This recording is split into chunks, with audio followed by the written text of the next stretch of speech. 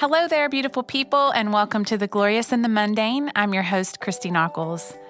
Today's guest is a new friend of mine. I've gotten to know her over the past few years when we've both gotten to serve at If Gathering together. But even more recently, upon our move back to the Nashville area, she and I have gotten to hang out in some of the same circles a bit. I love her name so much that we named our daughter the same thing. Today's guest is Miss Annie Downs, and I couldn't be more thrilled to have her. Annie released a book just this past April called Looking for Lovely. And if you don't have it yet, it's a must-read for you this summer for sure. You'll love it, and you're going to love her. So here's Annie and I at my kitchen table in Franklin, Tennessee. You guys enjoy. Well, I am so excited to say that I have Annie Downs in the flesh. Thank you. Sitting in my kitchen. I'm here. That's right. Here we are. I was thinking about Annie, the movie. The whole, we've got Annie. Do you know, that's what I tell people at Starbucks when they ask what my name is. I say, Annie, like the little orphan. And I'm always like, but don't panic, I have parents, right? I don't need you to feel sorry for me, or be sad for me or wonder. But that, because everybody can see the red bubble letters. Yes. Because otherwise people spell it A-N-N-E, which is not phonetically correct. Yeah. I need everybody to remember that, but... What if I worked out that whole number? We've got Annie. And your kids came out and it was like choreographed. I'd be like, whoa, I'm coming back tomorrow. This is great. Well, I love the name Annie because I have a daughter named Annie. That's right. That you've met. Yes. And you just saw. But her face was so funny when I remembered. She was like, whoa. It's like, well, we're a club. So you got to remember the people in the club. It is. It's a sweet name, that Annie. Thank you. It's a fun one. People, there are some names like Elizabeth. Elizabeths are supposed to be respectable. Right. And Annies are not. Annies are supposed to be fun, and you can call Annie when you want to do something silly. And I, long before I knew me, my name was me. Yeah. Right? And so I love it. I'm really grateful. So sweet. Yeah. Well, it's so fun that we're in a place where we kind of get to see each other and be on the platform together even recently. Yeah. And just being in Nashville and getting to see each other periodically, but also sharing the stage and stuff. Mm-hmm. It's just been so much fun. And I don't think people know, I think maybe people hope that we all kind of have the friendships that, from the platform. And so it's been neat to I got to be at your sort of, dinner that night at the sushi place when Looking for Lovely dropped. That's right. And that was so Isn't that fun. It really is. It is amazing. I think people feel it from stage, which is why they expect it. Because there is just a special thing, like the event we did a couple of months ago where it was my first time in front of that many people. Really? And I came off and I was just like, where's Christy? I was just like, I need someone who is normal to me, because the timer was different than I thought it would be. And my mom was in the second row and all these people I didn't know out there. And I just was like, it is just very anchoring to have real life people. And that's probably been your experience longer than it's been mine. But to have real life people with you at work and with you at home. Yeah. Right? Because you know, home Annie, but you also know non-home Annie. And I appreciate that a lot. I'm grateful for our group of friends here that we all kind of speak the same language and everybody understands let's try to get together in August. Let's go ahead and put it on the calendar. People get that and aren't no one goes what a jerk. I heard someone last night say, I tried to interview someone for something and they pushed me off for 3 months. And I was like, yeah. I mean, I get that sometimes because when I look at my calendar, I have camps, I have things, and I go, I would love to see you. I'll probably be back in town for a good, let's get together in July, right?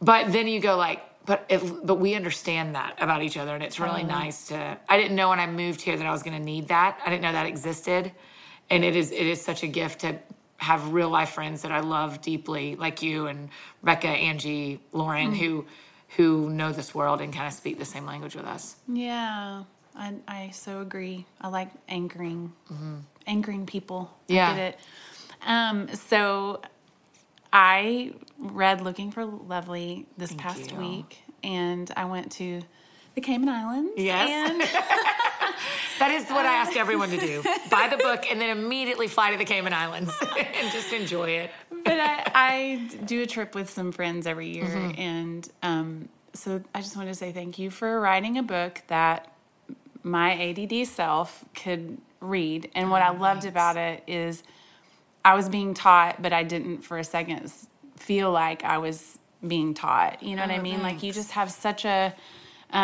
just your, it's probably because I know you, but your voice, like, it's just easy. And but I feel like it was really profound truths that I was taking in, but like the storytelling aspect and all that. Of course, I think you can't wait to, to get to the story part when someone's writing. But like, I loved it. And one of the things I marvel at before we get into more of the book, but like, I don't understand how you listen to music and write at the same time.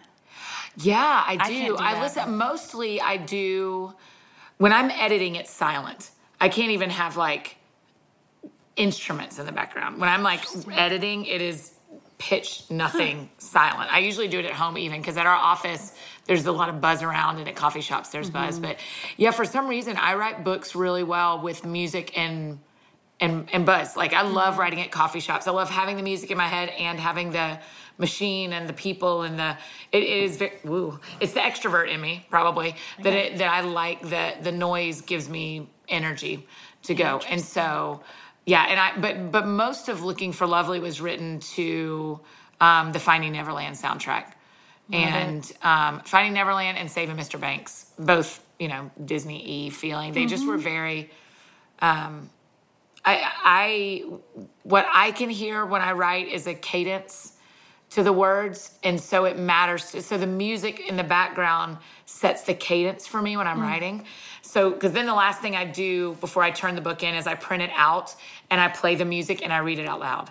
Right? How weird is that? Oh my gosh. I know. I read it out loud, and then, because you can't really do it I can't do it on computer as well as I can do it on paper. Because on computer, you don't feel when the pages turn, and you don't feel the breaks, and as well, for me, I guess I should say I don't feel the breaks as well. And so that's what I do. So I listen to whatever, Mumford & Sons, or who else was a big player this one? Ellie Holcomb was a big player in this one, but especially those two soundtracks. There's a Spotify. It's different than Spotify. It's for authors. It's only when you're in the air. It is only while you're flying. But it's special for authors. Yeah, that's really funny. There's a whole Spotify playlist that some stranger built. I don't know. That's all these Disney and has those two albums on it. So. But I like the cadence. I think one of the reasons people read it easily is because it doesn't feel like a bad driver who starts and stops a lot. That's so Hopefully, interesting. It's supposed to feel, it's supposed to have cadence to it. So that really matters to me. Yeah. Well, it must be why, I don't know, I guess as a songwriter and an artist, that I must intuitively feel it. Yeah, you know what I mean? I hope that so. Cadence or whatever. But that's so interesting to me because as I've been trying to write, a book for like 7 years. Yeah, I know. But like, I think the songwriter in me, that's probably where I get tripped up, is that I self-edit as if this is supposed to be a song and it's going to be this, like tidy and, but like that initial, where you're in the coffee shop and you've got the music going, that is like where you're supposed to just let it flow. Yeah, you just dump it all out. And that's where I You've got to do that though. That is such the trick, is the first round, literally when people say to me, not you people who but people who go, I think I want to write a book someday. I go, do you know what you want to be about? And usually they have an idea. And I go, okay, sit down and write everything. Don't care about chapters. Don't care about outline. Just literally back up the truck and dump everything out. Just dump it all out on the ground, and then we will make it work. Right? Wow. And so that's really what you have to do, is just get as much of it out as you can. The cadence can come later. The feel can come later. The organization can come later. But the more you self-edit as you're writing, the more you lose of the book, I have found. Yeah. And you lose the simplicity and the beauty of what you originally wanted to write because you're so worried about what it sounds like.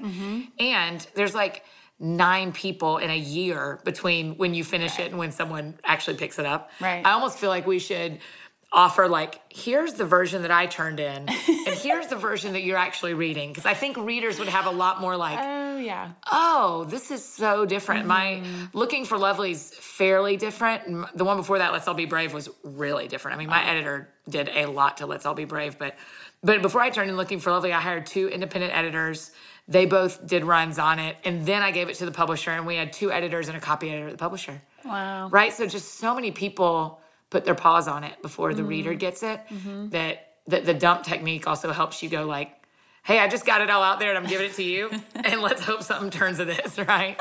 But yeah, you got to stop self-editing, Christy. Yeah, I know. Just let it out. Well, hopefully that encourages people out there who might And you. be trying. Dump truck. And me. Dump truck. Just let it all out.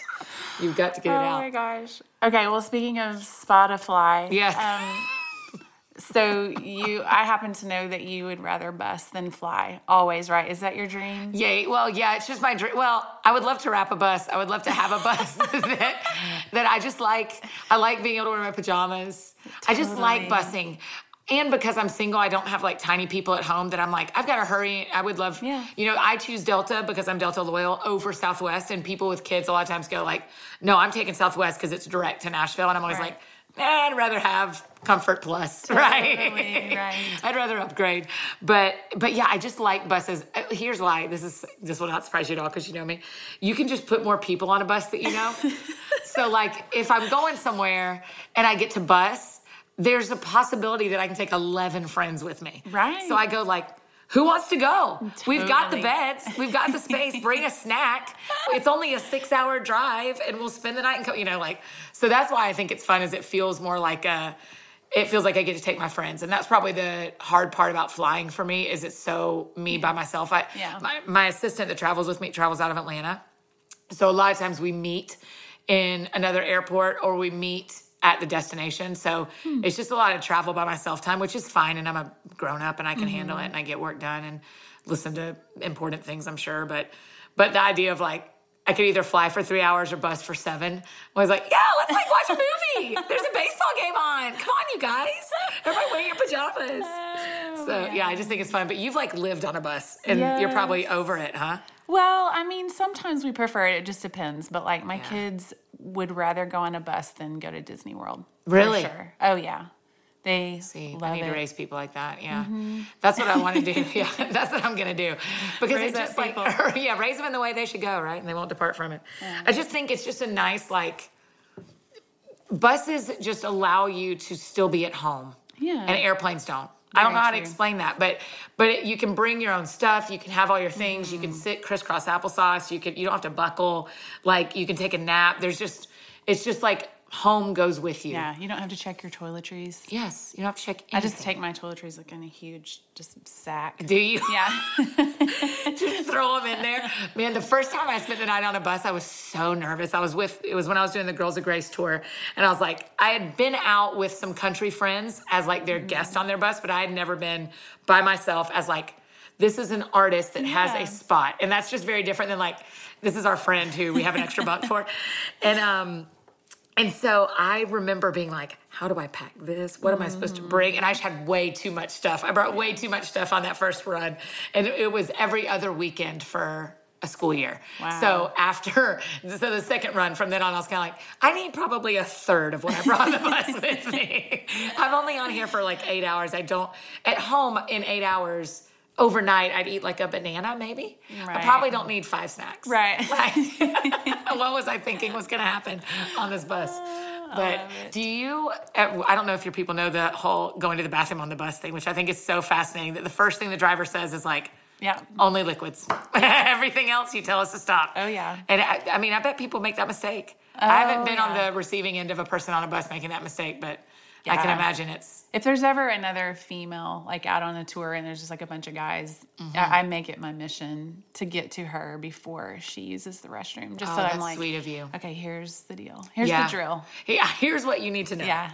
And I always love the other thing that I thought was really interesting that my friends didn't know about buses is the way we used to do it with Girls of Grace is if we stopped at a gas station and you went to the bathroom, you left your driver's license on the bus driver's seat.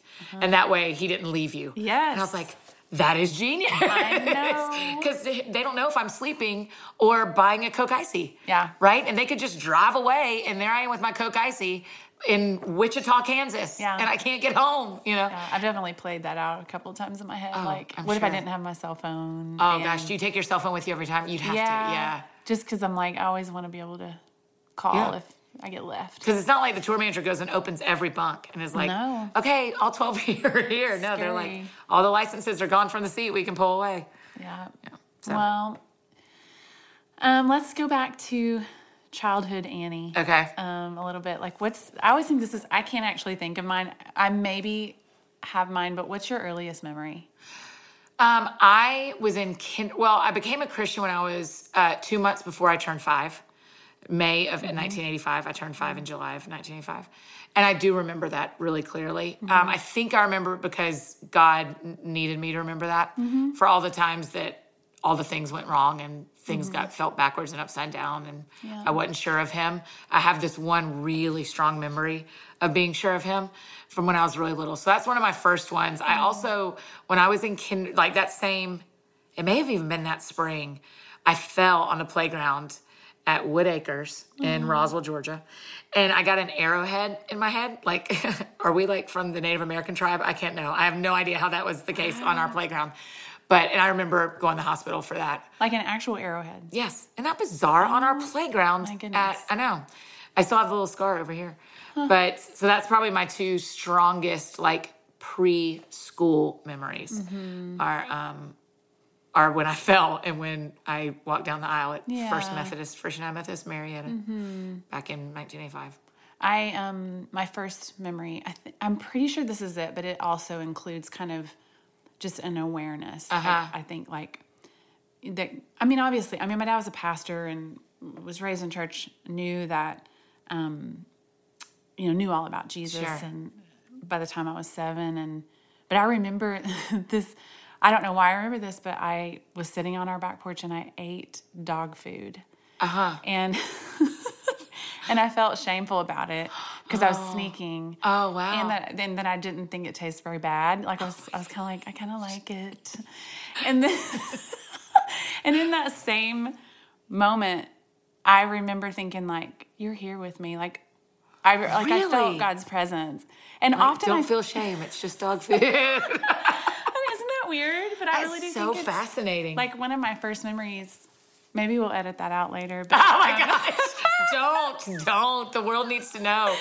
But it was like, often I'll think back to that and I'll think, it's kind of his kindness to remind me of like when you were just sitting on a back porch in Oklahoma and eating a little hand of dog food. Yeah. Like I made my presence. Yeah. No. I think, I don't know, and you definitely don't have to delve into this, but for my story and for what I would think of how kind it is that the Lord met you in your earliest memory of shame. Yeah. Right? Yeah. And just went like, anytime you feel shame, actually I'm there. And you don't have to feel that. And I just think, man, that is really sweet of him to that early in your life be like, you don't need to feel shame. I'm here. Yeah. Or you can feel shame, but I'm here. Yeah. Even though we aren't supposed to, you don't need to, but even if you feel it, you're not alone in it. You can eat your dog food and I'll be right here by you, right? Right. Have you stopped that? Have you stopped eating dog food? I haven't. Like my kids have asked me before, like, what does it taste like? And I'm like, it's really not it's that right bad. There. Eat it. Oh my gosh. I mean, sometimes I see commercials for dog food and I'm like, I think that is more organic than anything I ate today. I'm like, I don't know what it tastes like, but I bet you it's more nutritious than that Taco Bell burrito. Oh my gosh. I mean, if I was to ever eat Taco Bell, of course I don't. If you ever eat If I've ever been there. So I love your honesty as a writer. I think it's a beautiful balance of real and raw mixed with the pursuit or the lovely that God offers us on the road to becoming. And I love how you do and don't take yourself seriously all at the same time, if that makes sense. I think it makes for great writing because we feel like you're one of us. Thank you. And you're with us on the journey. Is that intentional for just writing? Or how might it all play out like in your real life every day? Yeah, one of the things the Lord did pretty early in my career, I've done this full time for 4 years, but I've been pursuing being an author and a speaker as my career for a decade, since 2005, so almost 11 years. And really early, one of the things the Lord did is made me real sure of what my lane is. And the reason that helps, and you probably see this in your career too, is you're not trying to be Katy Perry. because that isn't what success looks like for you, and that isn't your lane. It'd be fine if God made you Katy Perry, but that's just not really, as far as I've seen, your shows have not had enough like balloons and glitter and like candy to be a Katy Perry show. And the same is true for me, that Lord made it really clear really early that what my lane is and what my definition is of success is maybe not the right word, but that's the word we'll use because I don't know a better one right now. But success for me is when the reader feels like we're friends. That is my lane. My lane is Annie is my friend who we get coffee together and sometimes talk about God. Yeah. Right? So I love Christine Kane. I'm not Christine Kane. I love Lisa Harper. I'm not Lisa Harper. I love Beth Moore. I love Lisa Turker. I mean, we could list all of our friends, Jenny Allen, Joe Saxton. Like, I love all of them. None of them are the same lane as me. Yeah. And so the beautiful part about that is that I can like cheer with abandon for all of them, because I go like, yeah, go as far as you can go, because I want your lane to take you as far as God has for you. And that has no effect on my career, except it does have an effect on my heart. It makes me a better Annie, a better human to be for my teammates, not against them, not compete with them. And it also speaks into my writing, because I go like, the most successful email I can get from a reader, or the most successful sentence someone can say to me, is going like, I feel like we're already friends. And I go, success. Yay. Then God did with that writing what I asked him to do, and that means I'm working in my lane.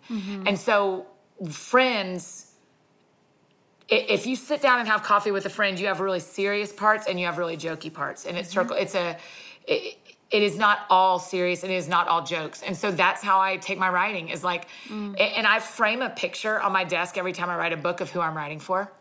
And because then I'm like, if I'm actually talking to them, here's what I would say. Versus like, if I'm trying to win the Nobel Peace Prize, right? Or if I'm trying to win a Pulitzer, or if I'm trying to hit New York Times, here's what I need to say, or here's how I need to craft this particular thing. And I think there's wisdom in crafting your book well and thinking about marketing and making sure you're writing to blah, blah, blah, all the things you're supposed to say about that. But for me, it is that my deeper call from God, what he's going to ask me about when I stand in front of him. Well, honestly, what he's going to ask me about how I stand in front of him is how I treated the people that actually have my phone number, right? And I treated the people that are in our real lives. And did I care for the poor? And did I care for those that I'm mentoring in my real life? And did I love my friends and family well? But when it comes to my job, what he's going to ask me about, he could surprise me and pull a quick one pop quiz on me. But what I think he's going to ask me about is, did you write like they were your friends? Yeah. Because they are. That is how I feel. I feel like all these readers who show up at my blog or show up on Instagram or Snapchat or in my books, what they are looking for is someone who tells them you're not alone. Yeah. And I get that, and I'm like you. I don't know that I'm ever going to be the speaker or the author or the person, public personality who people, I don't want to be untouchable.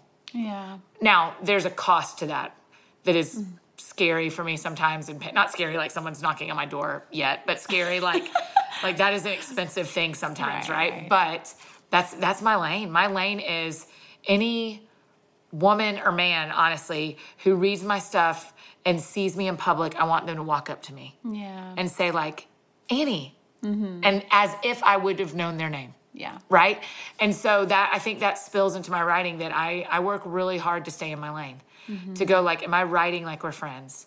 Because then the thing is, when people fall in love with the people of God, they will fall in love with God. Yeah. Maybe not right away, but they will. And so when I used to teach school, that was always my thing, is I thought, I want these kids in 10 years, when someone tells them about Jesus or when they have an experience with God, that they go, wait, this feels like Miss Downs. I wonder if I bet Miss Downs was a Christian. Wait, that music she played in the background is the hymn that we're hearing at church, right? Like, I wanted them to fall in love with me because they'll eventually fall in love with God. So I think that's really true for writers. But I also think your friends, if you really are friends with someone, you can say the hard thing to them. Yeah. And so I work really hard that on a day-to-day basis, my online friends feel like they we're friends so that I earn the right to be heard when I have to say something hard. Yeah. And sometimes the books have those parts. I try not to make them the first chapter of the hard thing I'm asking. And Looking for Love, like the first couple of chapters are the hard thing of my life, but not the hard ask on the reader. The hard ask on the reader comes way after they feel like Annie's my person. Yeah. So that's why I'm really grateful that you felt that come across, because you are my real life people. But also that's my lane. I'm really clear. Now, does that mean I don't get disappointed when I don't get some of the things some of the other people in other lanes get? For sure. I mean, I want all the successes that everybody wants, right? Sure. But the thing I hold myself to, the thing my team holds me to, is, are we building these irresistible environments for people to encounter God in a way that makes them feel like they've made a new friend? And that's what I'm called to do. Yeah. So well done. Oh, thanks. In that, for sure. I appreciate it. I like it too. That helps, right? Like, I go like, yeah, friends with everyone on the planet. I will totally do that. That is exactly what I want to do. I don't necessarily want them all to like know where I live, right? But I want them all to feel. Whenever people tweet or comment somehow, and we've been in a public place and they've been there and didn't talk to me, I'm always like, oh no. Yeah. What was I doing that you didn't want to come up? I wanted you to come say hi. Like, that's fine with me. We, you probably experienced this 1,000-fold for me, but there's not a lot of places you can go, probably in Nashville or Atlanta, that someone in the place doesn't know who you are, right? Probably that in a lot of cities, and we know that, right? And so you just go, I can either hate that and stay home, or I can go like, man, I'm so lucky that someone wants to be my friend. Yeah. And so the fact that they want to talk to me while I'm waiting in line for my burrito, or while I'm getting my nails done, or after an event, great, good, because they feel like we're friends, and it's like we've been pen pals, and this is the first time we've ever been in real life. Yeah. So for me to go like, sorry, I can't speak to you. I mean, will someone please bodyguard me between? And there is boundaries, right? Like, you got to be healthy, and you got to take care of yourself. My friend Emily Freeman always says we have to do what doesn't make us feel crazy. Yeah. Right. And so certainly this isn't like the rule for everyone who does this job, but for me, I hope people want to talk to me when they see me in public. Yeah. I'm always amazed when someone's like nervous. Yeah. Like to say hi or whatever. Yeah. And I'm always just like, it's just me. Right. But it makes me think, when I see someone in town or something that I admire, their music or something, and I clam up and I'm like, Christy, do you remember when we met at IF 4 years ago or whatever? And I was like, Christy Nockels is coming backstage. This is going to be great. I was like, I've been listening to Watermark since like 99. And every morning of my sophomore year of college, I sang it on the way to school. I mean, I felt that because you just go like, this person has no idea how much of my story they're in. Yeah. Right? And and I, as the author, I don't ever understand the depths of how I'm in someone else's story. How they go like, I moved cities because of your book. Or amazing. And you just go like, wow, I didn't know that. I just pushed print. Yeah. Right? Like, I just turned it in. Right. And God does what he wants to do. So it's amazing. So I'm really grateful for that. You handled me really well that first time when I wanted to sing with you. So I appreciated that a lot. It really paved the way for our real friendship. Oh my goodness. Well, I don't want to give away some of the best moments in the book because I really want people, if they haven't gotten it, I want you to go by Looking for Lovely because it's awesome. But can we just talk about when you landed the Hope plane? Yeah. I have never thought about that before, and I don't know how much you want to like reveal because I feel like that's like just, it really is like one of the moments, and it's really early on. About how it's not like free. Page 7. Yeah. But it's not like, you're talking about the fruit of the Spirit, like love, joy, peace, patience. Isn't that crazy? Okay, I've never thought of that before. Right, but perseverance is one of the fruits of the Spirit. Right. Isn't that crazy? Yeah. So, I mean, I'm happy to talk about that because I think it's really important for people in a faith walk who want to have a hope-filled life. Because there's books about it, and there's tattoos about it, and you hang it in your house and all these things, but then like everyone thinks it's free. It's not free. It's expensive. It's never free in the Bible. There's never a time where God's like, just ask me for hope, right? Like, that's just not how it works. It's always attached. It's always it is like working out. It is like muscles. Like, you want to lift that box, you can totally lift that box. It is going to take 6 months of working out, right? Or you want to run a half marathon? Okay. You can do it.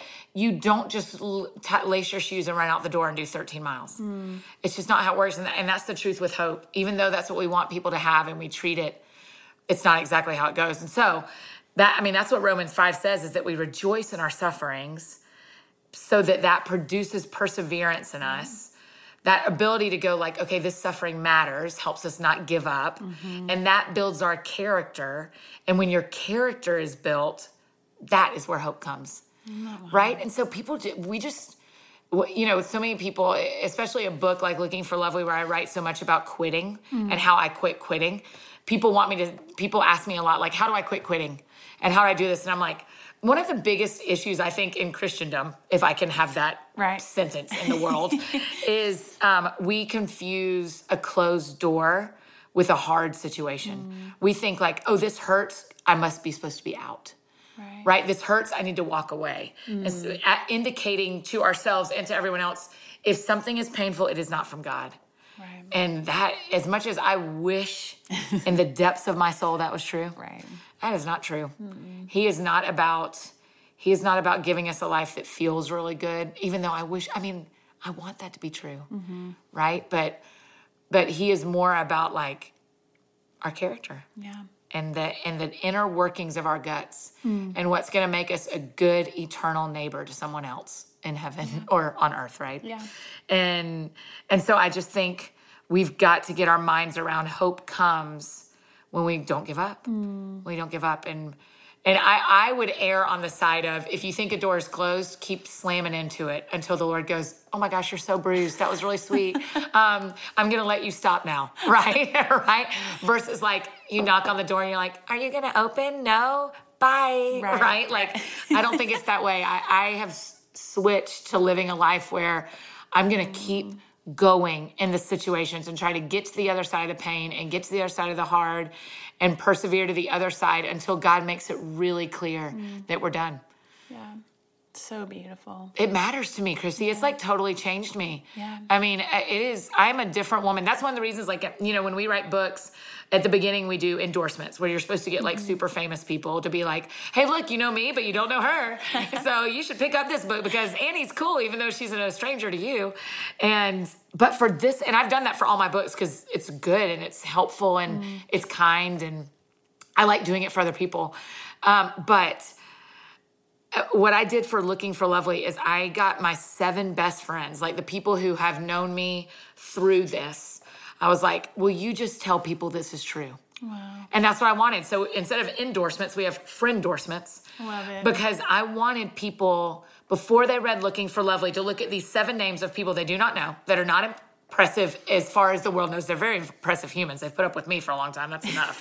But for them to go like, hey, listen, this story you're about to read from Annie is true. And we lived it. And we see she's different. And we're seeing that it's sticking. Yeah. That it's not just this like, I did an experiment for a book. Right. But like, this life change was a real life change. So when you read it, you can believe it. Yeah. And that really mattered to me. I want people to believe it. I want them to know that Looking for Lovely is as true a book as I was able to tell as best I could remember. Yeah. Right? I mean, I'm sure there are parts that someone else goes, I was there and she did not order a hot dog, she ordered a hamburger, what a liar, right? But I mean, as best as I could remember, to the best that I could tell the book in the truest way that protects the people that need to be protected, that's how I told Looking for Lovely. And so I wanted people to believe that. Yeah. And the only way we will go after hope is if our friends do it first and we believe that they really did it. And that's me being in my lane and going like, hey, I'm your friend that's totally different than the woman you read in in Let's All Be Brave or any of the ones before that. Right. And I'll be different before the next one. Yeah. Right? I mean, I'm sure you experienced that with songwriting too, where people are always like, which book is your favorite? And I remember Tom Cruise one time, Oprah Winfrey asked him what his favorite movie was. And he was like, this one. And I was like, shut up, Top Gun. Like, clearly, we all know the answer. Jerry Maguire, like, stop being dumb. It's not today's movie that you're on Oprah for. Right. But then when I think about books, I wonder if you're this way with songs where you go like, well, yeah, it's Looking for Lovely because it's me today. Right. Mm-hmm. It's the closest to who I am. That's great. It's the best writing I've ever done. Yeah. Let's All Be Brave was the best writing I could do at 33. Yeah. But I'm 35. Yeah. And Looking for Lovely is the best writing I could do at 35. And so So I really, I understand Tom Cruise like I never thought I would. Yeah. We just are just the same, he and I. You're so close. We're so similar. I've been waiting for an understanding of someone to get behind me with that. I love it. So the theme of my podcast is called The Glorious and the Mundane, and it kind of comes from an epiphany that I had. I call it my farmhouse or my farm table epiphany. I call it my farm table epiphany that I had in my 30s because I think I used to try to compartmentalize my life. Like I have my children here, my marriage, ministry stuff, like songwriting, and I kind of would try to sort of balance it. And I had a sweet mentor in my life at the time who is a songwriter. She has 9 children. Her name is Terry. And I sat with her just crying in Starbucks and basically like, how do you balance it all? How do you do it all? And she was like, well, you can invite the glorious into the mundane. And it was the first time, it was literally like, it's such a shift in my whole thinking and my world. And it kind of played out for weeks and months and really even years after that. Like it kind of came more in layers that God was like, I didn't need to try to compartmentalize everything, but everything could be this glorious journey. And that even in the most everyday things like mundane tasks or like, I'm standing at the kitchen sink now. Literally, I will say out loud, okay, I have 20 minutes. I'm going to do dishes.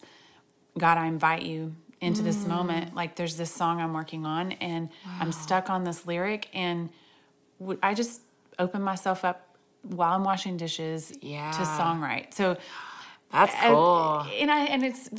Honestly, looking for Lovely, like even the title, like caught me, like kind of like a little place in my heart. It was like, it's similar, it's another way of saying, that you're looking for the glorious things that God offers in just your everyday life. And so even I love the part where you get teared up over watermelon seeds. Right. And I wondered how, kind of how do you see the glorious and the mundane and kind of what are some of those I think that's really, I'm going to like journal about that later, the way you phrase all that. That's really beautiful. Yeah. And I think that if we're allowed to put this shackle on other people, I think that's how we're supposed to live. Right. Because I think people would look at your life or my life and because they don't live them and say, that looks really glorious all the time. And they would go, what would they label as mundane? They ride buses around, right? Like they take their friends on buses. But it does get, I still do laundry and I still have to buy groceries and I still have to like sweep at my office. This won't shock you at all. We spilled glitter all over the floor yesterday. So we had to sweep up a ton at the office and it feels very mundane. But inviting God to do to be at anything we're at and to step in at any point feels really healthy and natural isn't the word because it's easy, but natural as in like, that was created order a little bit to me. A couple weeks ago at the end of April, everybody does these that Justin Timberlake meme that says it's gonna be May, right? Yeah. And, which I think is so funny. He probably lives on your street. We should go ask him how he's doing. But there's another one that's from Dreamgirls that is You're Gonna Love May. And it's like when she's belting it out. And Travis Cottrell posted it, and so did Melinda Doolittle. And I just laughed, and all of a sudden, something caught in my guts, and the Lord really said, "You're gonna love May." And I was like, oh, "Okay." Kind of April had been kind of hard, just some weird things happen. You know how it is to be a tortured artist. We're just a little bit tortured people, and I kept saying to my counselor, is this just the cost? Is this the cost of the job that sometimes I don't want to get out of bed and I still have to, and I have to be happy and pretend, and I can't pretend, and I'm sad. Right. And so April had just kind of eaten me up a little bit. And so for the Lord to say that, for starters, was just really nice. Oh, okay. So what I decided to do is I started a note on my phone, and it's called I'm Gonna Love May. And every day of the month, I ask God, what am I going to love about today? And Christy, it has been the craziest month of things culminating randomly in May that shouldn't have. Wow. Right? And it's not that I have a charmed life. It's that all of a sudden God's those 9 months ends here. Yeah. This experience, here's that. You've been asking me to do that. I'm going to do that. And they all fall on different days of May. And I could have not, he might not have given me the heads up. And I could have gone like, oh my gosh, this week has been crazy. How funny that all this is happening. But instead, I go like, no, I'm looking for you. And you're showing up every day. It doesn't mean every day's been insane. It's not like I wake up and there's $1 million on my porch every morning. That only happened once. No, I'm just kidding. But it's not like that. It's these little random moments that I go like, but I was looking for May. Yeah. I was looking for him to show up for me this month in ways I didn't know. In this mundane of a month that I'm home more than usual.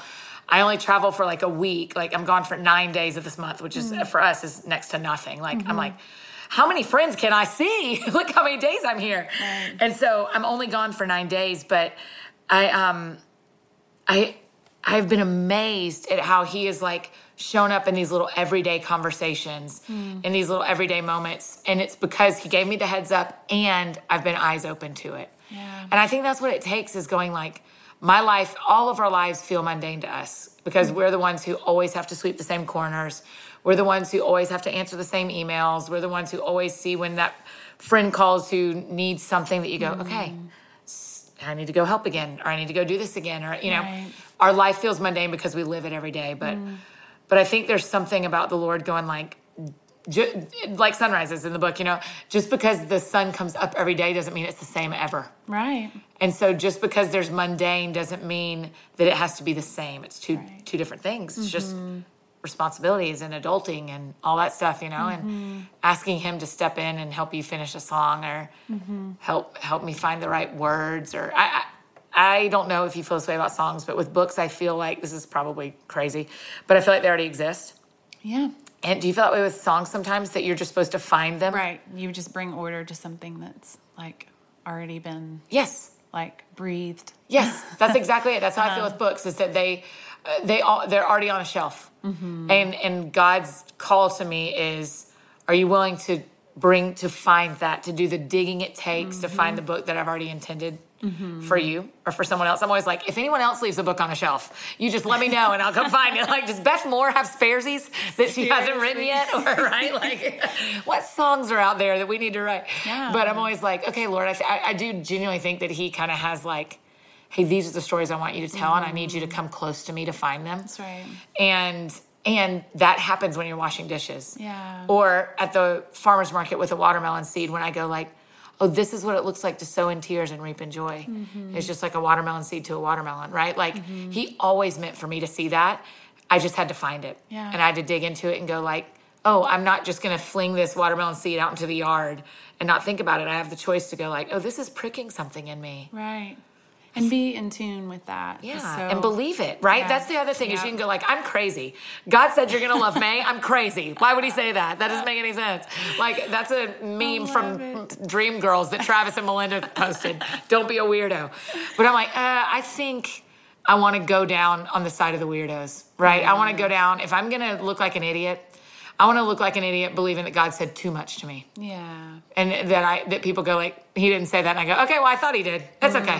Yeah. No, you know, not like go out and buy a movie theater kind of stuff. Like, no, that's clearly not going to be like in my center of my calling. But moments like the May thing where I go like, I could believe that I've heard God. And I've known him long enough that his voice gets more familiar every time. Or I can go, don't be dumb. Yeah. And I would have missed him merely saying, all he said to me all month long in all these different ways is, I'm here. I see you.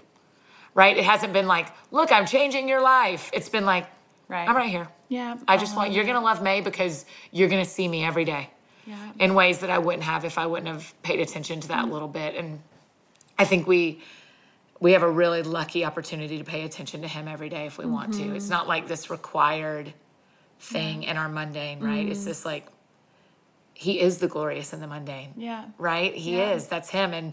And we either get to look to him. I'm not great at quiet times. I'm just not great at sitting down and doing that, but I am really great at going on a walk at Radnor. Yeah. And putting my headphones in and listening to a sermon and stopping halfway through and going like, hey, that does make sense to my life, God. What do you think? How have we've seen that play out.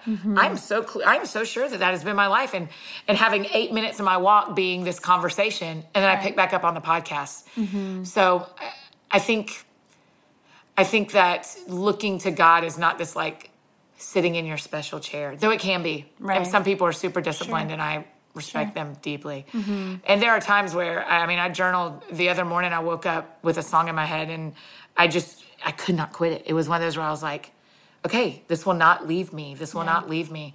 And it was Spirit Move, one of the New Bethel ones. And it says, I feel it in my bones, you're about to move. And I was like, oh, okay, I will listen to that. Right. And I like sat down and journaled it and set aside some time. And I try to do that a couple of times a week, but I'm not the like every day at 4 a.m. kind of quiet time person. So I don't think that's necessarily what it means to find the glorious, right? I don't think it is that you have to have this like, well, I read 9 hours of the Bible. Right. And I read Jesus Calling and Streams in the Desert and Oswald Chambers. And, I don't think it's all that. I think it's reading She Reads Truth when you're at the stoplight. Yeah. And going like, that speaks to me. And that's my today.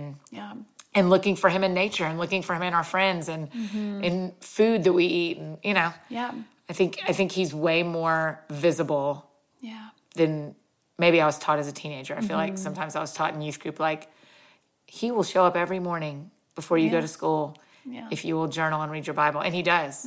But also, he showed up for me on the soccer field. And he showed up for me in friendships and at youth group. And so I just would rather look for him everywhere than think I have to show up to an appointment to find him. Yeah. Yeah, I love, just all of a sudden when I came to that, when he sort of, brought me that at the farm table that day, it was like, all of a sudden I cried because it was such a relief, because I was trying to compartmentalize it and fit it into this thing and do what I thought it was supposed to look like. But yet too, there was this challenge because it was like, there weren't any more excuses. Like, it's like, well, I've got little bitty babies running around, so I can't have a quiet time.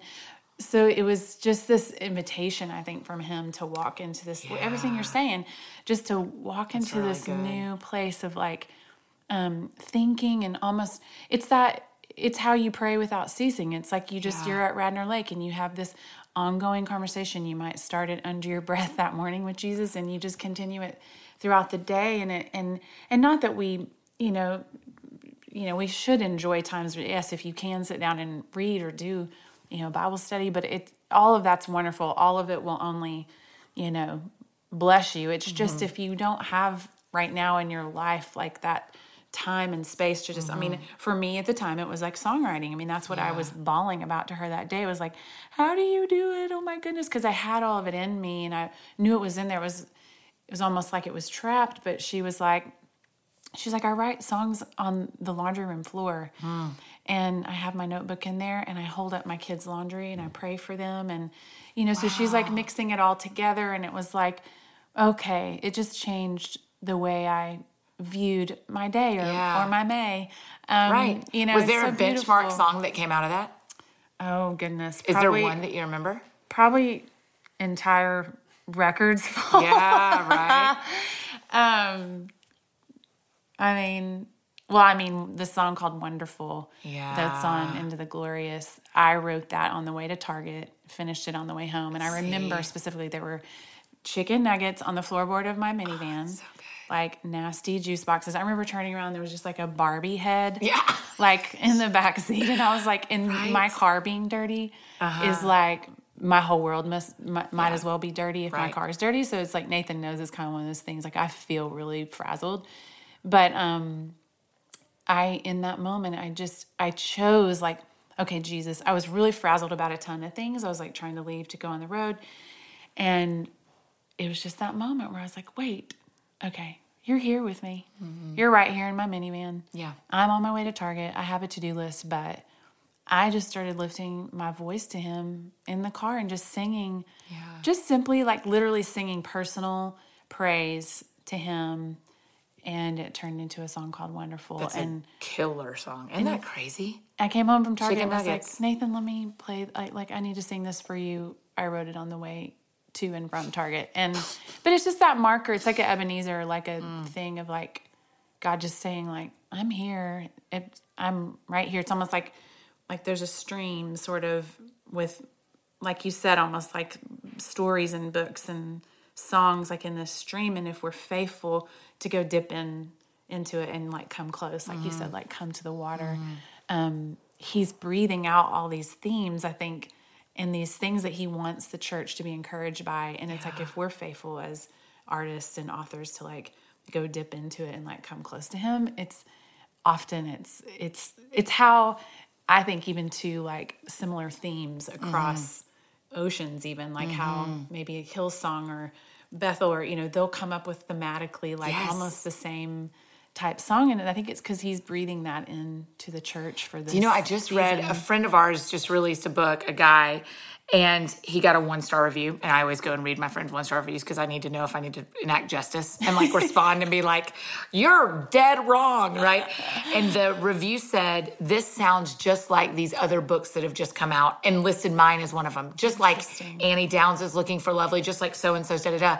And I wanted to respond and be like, you understand that's not a 1-star thing. That is God breathing a theme to the church. That is not, this person is not copying other people, or we are not copying him. It is that when we all get in a circle, we go, what's God telling you about? Because that's what my book's about too. And there's a theme, this is a spoiler alert, there's a theme about to come out in books for women about friendship. There's like, in late 16 and early 17, we're going to see a lot of books about friendship. It is not because everybody's copying each other. It's because God is breathing something new. He's raised women up in a way that has never happened before and given us voice in a way it's never happened before. And now he's putting us on each other's teams in ways we've never been before. And it's all to an end of his glory. Well, that same 1-star jerk could say, oh, now everybody's writing about friendship, or all the songs are about hope, or all the songs are about freedom. And it's like, he's actually not wrong. He's just reading it wrong. Right. What he sees as a detriment, we see as a gift of going like, I'm part of the story God's telling to the church right now. Because God's telling the church right now, find glorious in the mundane. I mean, he is saying to us over and over again, do the hard thing, be satisfied with the life you have, and do not give up. And you can find that in 15 books right now. And I'm just honored to be one of them, right? But that's good. And it's good that there are songs that, I mean, in 2015, Bethel and Hillsong both released Empires and We Will Not Be Shaken. And to me, that can almost be one album. With thematically. And I wore those puppies out last year while I was writing. Those were real important in the writing process as well. More as Annie getting the words ready than actual while I was writing. But it's because God tells thematic stories. Yeah, I love that. And I love that he invites us to be a part of that. I love that chicken nugget story. That's so good. So many moms need to know that like they can be creating beautiful art while there's a Barbie head on the floor of the van. That's right. Right? Like they could, if they want to be a painter, if they want to do beautiful photography on their Instagram, if they want to write songs, they want to write books, like you can totally wait till your kids go to college and we will love your words then. Or use your phone while you're sitting at Target and give us 2 paragraphs and put it on Instagram and care less about how many people read it and more about getting the art out. And the people will come, right? And so I love that. I love that idea. I'm going to call all my like crazy road ideas like, this is a Barbie head. This is totally a Barbie head. I know I'm insane and my life is crazy, but I'm going to write this book right now during my Barbie head season. Totally. Well, thank you so much for being with me today, because I just know that if I wasn't out of the country when I was flying, when I finished the book, I would have texted you right then and just told you how proud I am of you. Thank you. You're just so special, and I know that God has amazing things. And that's my driver. That's my bus driver who just ran the door. Oh, thank you so much. Thank you. That was really sweet of you to have me, Christy. Really, I loved it. So. I just love it when you can be talking to someone about the most humdrum thing And then all of a sudden, you're like waist deep in really good truth. That's Annie Downs. I love her intentionality and how fierce she is about protecting what needs protecting and releasing what needs releasing. She's just a special woman. I hope you guys enjoyed our conversation today. You can find out more about Annie Downs on AnnieFDowns.com. And of course, follow her on Instagram at Annie F. Downs. Or you can go on my website, ChristyKnuckles.com, for a link to all things Annie. And who knows, you might even could catch her on a speaking engagement out there somewhere. In fact, you can catch Annie and I on the platform together at the Lifeway Abundance events coming up this fall, along with some of your other favorite authors and speakers and the lovely Natalie Grant. I believe we'll be in Fort Wayne, Indiana, and also in the Dallas area. You can find all of that on my website, ChristyKnuckles.com, under tour dates. And of course, be sure to watch Instagram and Twitter for the next podcast release. And if you enjoyed today's podcast, I would love it and so appreciate it if you would consider going over to iTunes and leaving a comment and a rating. We'd be ever grateful. Thanks again for joining me today. Y'all have a glorious day, and I'll talk to you soon.